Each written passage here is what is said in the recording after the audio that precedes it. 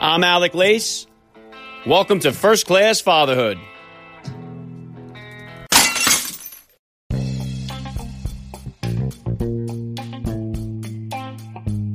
Welcome, everybody, to episode 508 of the podcast. I am happy, as always, to be here with you. Thank you for stopping by. If this is your first time listening to the podcast, please get over there and bang that subscribe button. You do not want to miss all the action coming your way right here on First Class Fatherhood. All right, dads, I got an awesome guest for you guys today. Brandon Tatum joins me on the podcast. Brandon is a former Tucson police officer who became one of the most prolific speakers and exciting personalities on social media after he made a Facebook video that scored over 70 million views. Brandon is consistently speaking to crowds of over 1,000 people. He has shared the stage with many of the world's most renowned speakers and leaders, including President Donald Trump. Brandon was an All-American high school football player. He even entered the NFL draft back in 2010 before becoming a police officer and eventually a SWAT team operator. I had the honor of meeting Brandon at the Turning Point USA Student Action Summit down in Florida. We recorded this interview live there at the event. Brandon was one of the keynote speakers of the Student Action Summit. We had just a wonderful conversation about fatherhood and family life. That interview is coming straight ahead, so please stick around for the interview. And as I mentioned, today's interview was recorded live at Turning Point USA, so if you'd like to watch today's conversation, please subscribe to First Class Fatherhood on YouTube. The link is in the description of today's podcast episode. And if you guys enjoyed today's interview with Officer Tatum, please flip it back to my interview with Sebastian Gorka, which was also recorded at the Turning Point USA Student Action Summit, and lock it in for some of the other upcoming interviews that I recorded there at the event that I will be dropping on here soon. And make sure you lock it into my Instagram account at Alec_Lace for all the other upcoming guest announcements. I got some great ones coming your way soon. If you're enjoying the podcast, hit me with that rating and review. Always goes a long way to help me out. And as always, guys, please help me spread the word about the podcast. Every father in your neighborhood or in your contact list, let them know about the show that's here celebrating fatherhood and family life. Fatherhood rocks, family values rule, and every day is Father's Day right here with me. And I'm going to be right back with Officer Brandon Tatum. I'm Alec Lace, and you're listening to First Class Fatherhood.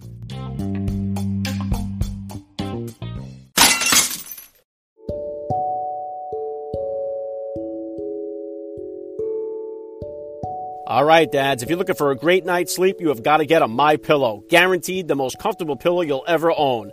There's a reason why MyPillows are flying off the shelf, and that's because it is a first-class product that's made right here in the United States of America. And the comfort doesn't stop with just the MyPillow. Check out MyPillow.com and you'll see a whole wide variety of comfortable products such as towel sets, Giza Dream Sheets, mattress toppers, MyPillow bathrobes, pajama sets, and so much more. You guys have heard my interview with First Class Father and MyPillow founder Mike Lindell right here on the podcast. And right now, First Class Fatherhood listeners can save up to 66% off their orders. That's right, up to 66% off on MyPillow.com by using the promo code FATHERHOOD. Or simply call 1-800-875-0219 and your savings will be instantly applied. Don't go another night without a MyPillow. Visit MyPillow.com and use the promo code FATHERHOOD or call 1-800-875-0219 and save up to 66% off your order on MyPillow.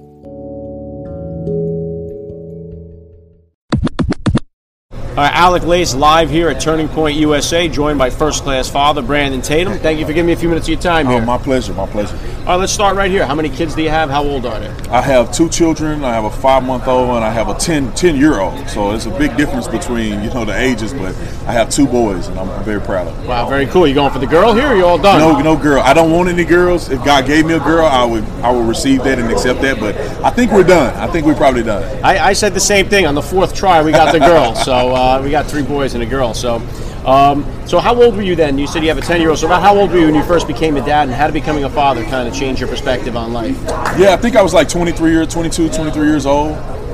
It was in a critical point in my life because I wasn't married, which I don't advocate. Please don't have children out of wedlock if you can avoid it. So I wasn't married. I was in a transition period in my life where I was in the NFL draft. I didn't get drafted, and I was looking for opportunities. I needed a career because I had responsibilities, and I couldn't keep chasing a dream that was not occurring as related to football. So I really needed to step up and be the father in my family and provide. And so I took the job as a police officer when it became available, and that's what really propelled me into the success that I have today, and it really helped me be a stable father and give my child a stable dad in an environment when he grew up, even though him and his mom and I weren't together. Right. Well, that's one big thing that's helpful is if you can find a co-parenting relationship that works, because as you mentioned there too, we have so many kids that are growing up without a father. It's a fatherless crisis in our country. I talk about it all the time, but you mentioned it there too. It's like one of the things to avoid poverty in this country is to not have kids till you're married, right, graduate high school, and get a job. It's very simple things to do. It's not like it's a big long list that you have to accomplish. Yeah, fortunately, because God had his hand on me, even though I did something I shouldn't have done. He had his hand on me and gave us opportunities to be successful, even as parents who had not had an established career yet. And then now, obviously my youngest son, I'm married. Me and my wife had our first child. And so both of those dynamics are very interesting, because although my son's mom and I are not together, I'm still in his life. He's actually with me this summer. I'm in his life. I'm consistent. He can call me on the phone anytime he needs to. I'm involved even though I'm not there, most of the time. Now, what's been his response to your 5-month-old or your younger son? Oh, he's excited. He's glad to be a big brother. My son he's an incredible blessing. He's the easiest kid ever. He was easy when he was a baby, and now he's just got such a warm heart and a genuine young man, and I'm very proud of him, and I'm proud to give him a sibling. Very cool. What would you consider to be the top values that you're hoping to instill in your boys growing up? Integrity. Do the right thing when nobody's watching. I want him to understand and have a relationship with God, and to take his rightful position in society. He's a leader, born leader. His father's a leader. His grandfather's a leader. I want him to understand the value of the family name and put all of those things together and be successful in it. I want him to not fall into the trap of racism and all this bull crap, and I want him to be a man that believes in hard work and dedication, and it'll pay off. Yeah, very well said. How about as far as discipline, Brandon? What's your discipline style as a dad, and is that different than the discipline style that you grew up with? Yeah, my dad was a little more aggressive, right? I remember I got my butt whooped because I didn't do the dishes when I was supposed to. I had my friend Darius over the house, and my dad said, don't have nobody over the house while I'm at work. I thought Darius was cool, but I guess he wasn't, So, I got my butt whooped a lot. When my son, I started out with that, he get in trouble, I'll have to get him. But now, ever since he was, 2, and of course I wouldn't whip him with a belt when he was 2, but I give him a pop on the hand, pop him on his butt. But now I don't even have to spank him. He know what time of day it is. I tell him, you need to do this, or I'm gonna have to get you. He know exactly what that means, and I don't have to put my hands on him, which I'm happy to not do, because I don't want. I feel like violence, whippings are pretty violent. Sometimes they need it, but if I can, my son is a thinker like me. He's logical, and it's more effective to talk to him than it is to spank him. So I'm glad that I don't have to do it now. He listens. I'll say this, of my 4 kids, they respond to different discipline styles, because I have one kid I can spank him all day long and it isn't going to have any effect. I have one I could just threaten and it's enough to straighten him out. Yeah. And you know what? I grew up with that kind of philosophy of hey, just wait until your father comes home. And that was enough to kind of keep me straight. And I think we talk about not having the fathers in the home. You see these kids that are doing the rioting and the breaking the windows and stuff like that. If that were me, I would rather the police get me than my father get me. You know what I mean? It was that type. And if you don't have that fear of it just seems like that's why we're having all this chaos. And we're trying to solve all these other social issues, Brandon. But unless we strengthen the nuclear family units in our country, I just think we're just going to keep running around in circles. Well, let me tell you this. I got arrested when I was 8 years old for smoking marijuana in a vacant house. Now, of course, my dad didn't know that we were doing this. We were hoping to God that my cousin's parents come pick us up and we act like it never happened. But Mr. Tatum was called, and my daddy came in there like a wrecking ball, right? He said he was going to kill us and everything in front of the police. Now, I'll tell you the benefit of that is that my father, I was more afraid of my father, and I respected him more than what police could ever do. They could arrest me 1,000 times. But when Mr. Tatum showed up to that scene, showed up to the holding cell, and we understood that we have to be held accountable for what we did, it changed my life. There is no government program. There's no after-school program. There's no diversion of money from policing to activities in the community that can replace my dad. There was nothing that nobody can do except for my dad coming there and saying, look, you need to be held accountable for what you're doing. And that changed my life. Yeah, very well said. And now, just turning into, listen, obviously you're a Trump supporter. You got the Trump shirt on. Yeah. It's just, whenever I bring guys on the podcast here, Pompeo, Eric Trump, I get destroyed on social media for having these guys on just because they're conservative or Republican. What's been your response? I mean, you're a public figure now. What has been your response? How has been the criticism, and has it affected your family at all? Well, first of all, it hasn't affected my family. Unless you're paying my bills and you take care of my wife, I don't care what you think about it. However, I've gotten backlash. You know, some people call me an Uncle Tom sellout because I support Trump, when in reality I'm the logical one that can separate a person's, you know, what I think about a person's personal behavior than the policies that they're doing that can really help our country. So I love Donald Trump for multiple reasons, you know, and I'm not afraid to say it. You know, he's a businessman that was very successful, an inspiring person in certain aspects, and I aspire to be successful like he is when it comes to real estate and business. He was a great president. You know, I feel like he deserved another term, to be honest. But people give him backlash, and it's fine. You know, some people are ignorant, some people are just evil, and they're not taking care of my family, so I really don't care. Well said. And we were talking about the fatherless crisis in the African American community. It's an epidemic. I spoke with Michael Irvin about this at the Super Bowl. He laid out the statistics: 70% born out of wedlock. And I spoke to Lieutenant Colonel Allen West about this. Why is it affecting the African American community so much, and how do we get it fixed? And it's affecting all cultures in America, but specifically in the African American community. How do we get it fixed? How do we get the nuclear family units back strong in the African community? Well, it's very, very difficult. You know, it starts one household at a time. It starts with fathers actually turning out and being there. You know, even though you may have a conflict with baby mama, you just need to be there. You need to do your best to be involved in your children's life. They grew up and be involved in their kids' lives, and then you can create generations of change that way. Also, we need the leaders to start really speaking out about these things. They want to talk about police. That's the most illegitimate claim to devastation in the black community is the police. It's actually fatherlessness. And a lot of people come up with their own ideologies, but there's a young kid in Albany, Georgia called King Randall. King Randall has a group of young boys that he mentored. I donated to his nonprofit organization, and he told me 90% plus of all the boys that he mentored don't have a daddy. So we need more mentoring. We need more leaders to step up and call it out for what it is. Even people on social media to call it out for what it is, and we need fathers to step up and take their rightful position in their children's life, even if it stresses you out, even if it makes you want to pull your hair out, because it's invaluable for them to have you there. You don't have to live in the house, just for them to be able to see who they are supposed to be or the legacy that is associated with them. I mean, daddies don't even have to talk. My dad didn't have to say anything.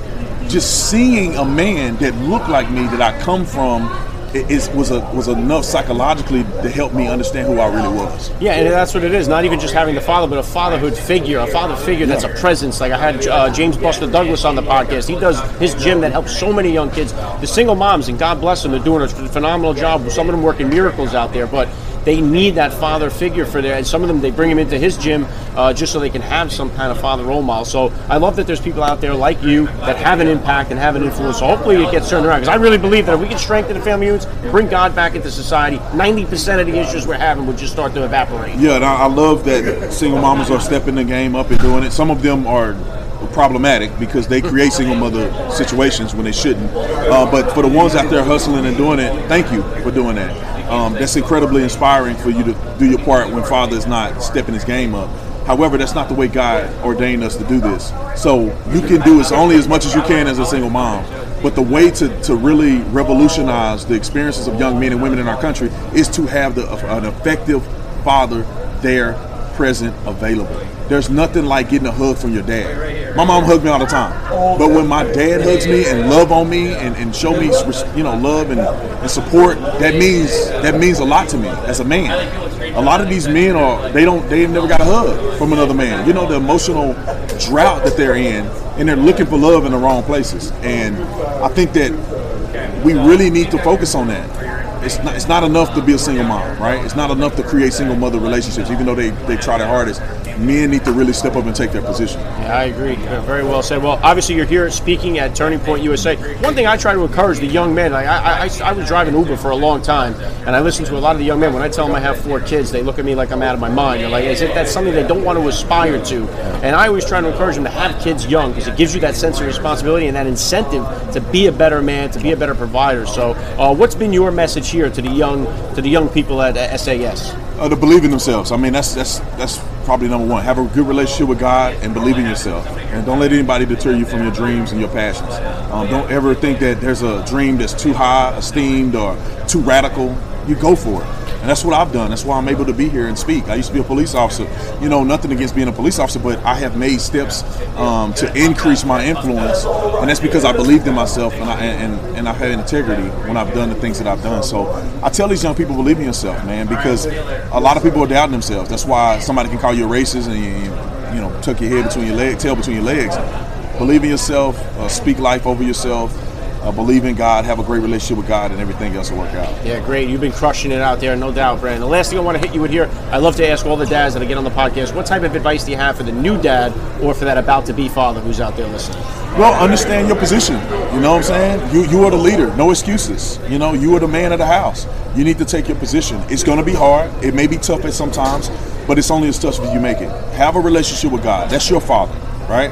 The Heavenly Father is the perfect example of a father. Understand that and just keep persevering. It's going to be hard, especially the fathers that are married with children. Your wife going to get on your nerves sometimes. That does not mean you need to leave. That don't mean you need to walk away. That doesn't mean that you need to act out of character. It means that you need to step up in character. Me and my wife, we don't get along all the time. We argue about certain things. But at the end of the day, I don't go and point my finger at my wife and say, she was wrong. I go back and say, baby, I'm sorry for what I did. You don't never have to apologize to me. But for what I did, I'm sorry, and I'm going to be a better man. And that's what I do. I strive to be a better man every day. Yeah. And I think we should do that and implement that with our children. Discipline your children as you see fit, but understand that the sacrifice you make now is going to benefit them tremendously in the future. Yeah, very well said. I love the message. This has been an honor for me. I got to say, Brandon Tatum, you're a first-class father all the way, and thank you for giving me a few minutes of your time. You're a first-class father. God bless you, brother. Appreciate it.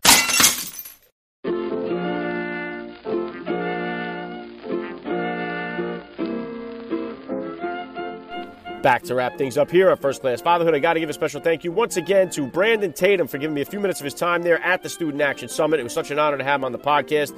Please hit me up on Twitter, guys, or drop me that DM on Instagram. Let me know what you thought about today's interview. I always love to read your feedback.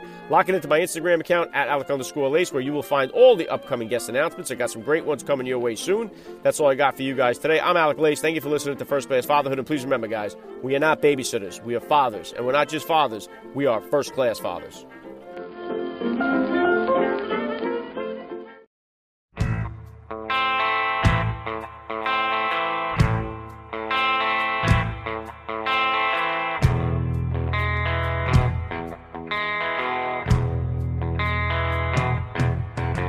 Your half-truths and tales as tall as a tree.